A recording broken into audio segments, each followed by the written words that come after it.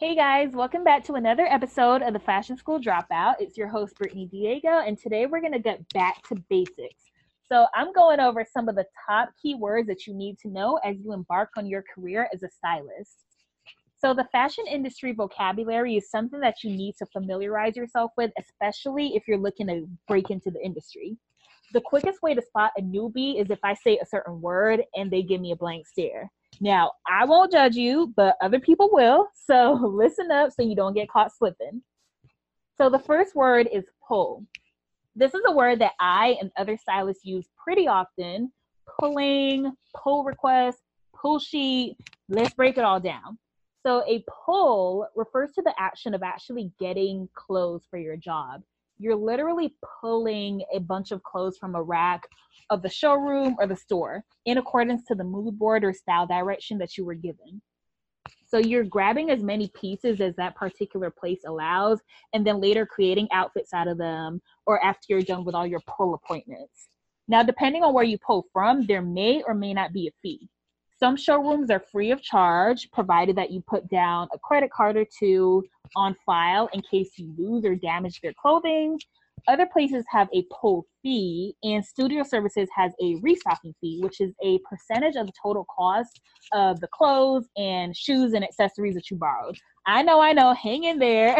I'll get into the differences between the different places that you can pull from, like showrooms and studio services, in another episode. But trust, paying a fee is much better than paying full price for everything, right?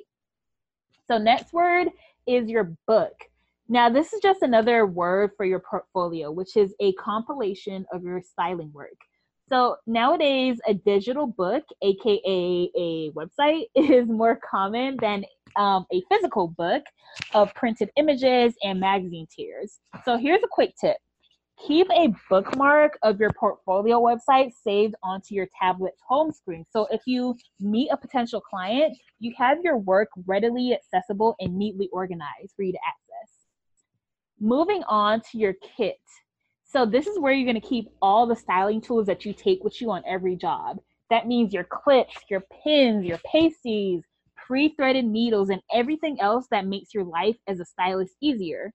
Now, if you don't know what to include in your kit, head over to my site, Fashion Mentor's blog, for a starter list. Type in www.fashionmentor.co, not com, .co/blog in your browser to check it out, or simply click the link in this episode's description. Next key term is test shoot.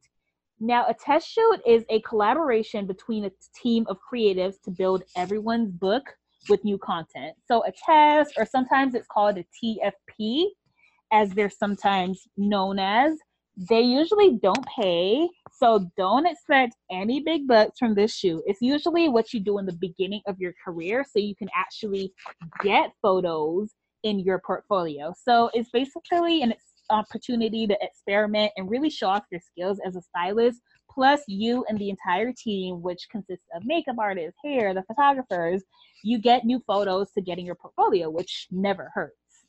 Next word is call sheet. So this is the sheet sent out before a job that details all the information for that shoot. It includes the location, the entire crew's names, their position, their phone numbers, the time of arrival to set. So call sheets are important because sometimes, especially when you're doing production shoots, not everybody gets to set at the same time.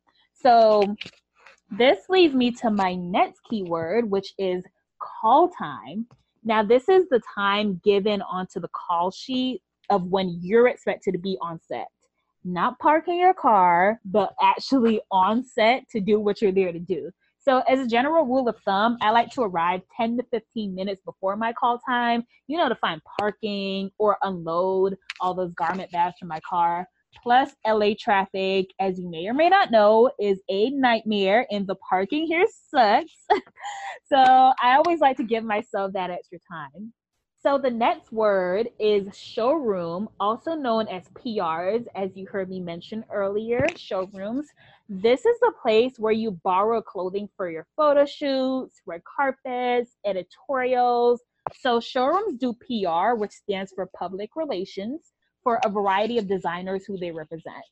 So there's showrooms for clothing, there's showrooms just for shoes, there's showrooms just for jewelry, and showrooms that specialize in just one area, such as couture dresses or streetwear. So the more experience that you get through interning and assisting a more established stylist, the more you will be exposed to these places. So the showrooms are your best friend as a stylist, and they're literally the gatekeepers to these amazing pieces available at your disposal. So always stay on their good side. Moving on to letter of responsibility, or a LOR for short, also known as a pull letter. So a lot of people ask, how do I borrow clothes from showrooms? How do I get access to the showrooms? Well, I'll tell you, the first step is getting the LOR, again, aka letter of responsibility, also aka a pull letter. So when you want to borrow clothes from a showroom or designer, sending this letter states that you, as a stylist, is claiming full responsibility for the clothing that you're borrowing. So this makes showrooms and designers much more willing to let you borrow their items. So you can typically get a pull letter from the photographer, the creative director, or if it's a job for a big magazine, it'll come from the editor of that magazine on official letterhead. So the next term is BTS, and this stands for behind the scenes, not the Korean boy band. Even though I did go through a K-pop phase a few years ago, don't judge me. But anyways, with the popularity of social media, everybody wants to capture photos of themselves during the process, but just make sure that you get the okay from the photographer or the producer before you post any BTS, because last thing you want is to post something that isn't going to come out for the next 6 months or something, and you basically, you ruined it because you're showing it before it's time. So make sure that you check. You don't want to get in trouble.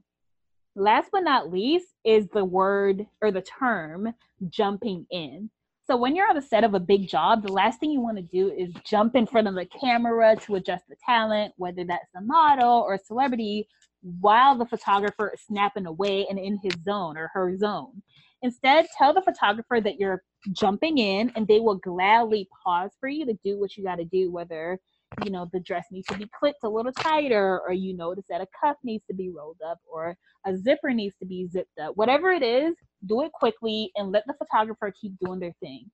The last thing you want to do is jump in the shot in the middle of them shooting with no warning, because you will get on their nerves, and that might be the last time you work with them. So always be sure to give a heads up. So if there's any stylist terms that you've heard that left you scratching your head, be sure to let me know. Drop a comment on the Fashion School Dropout Instagram page at the Fashion School Dropout, or you can send me a DM on my personal page at Brittany Diego, and I'll be sure to include them in part 2 of this series, because there are many, many, many more words to go over. So if you enjoy these tips, please be sure to subscribe and leave a review, and be sure to tune into the next episode. I'll catch you guys next time.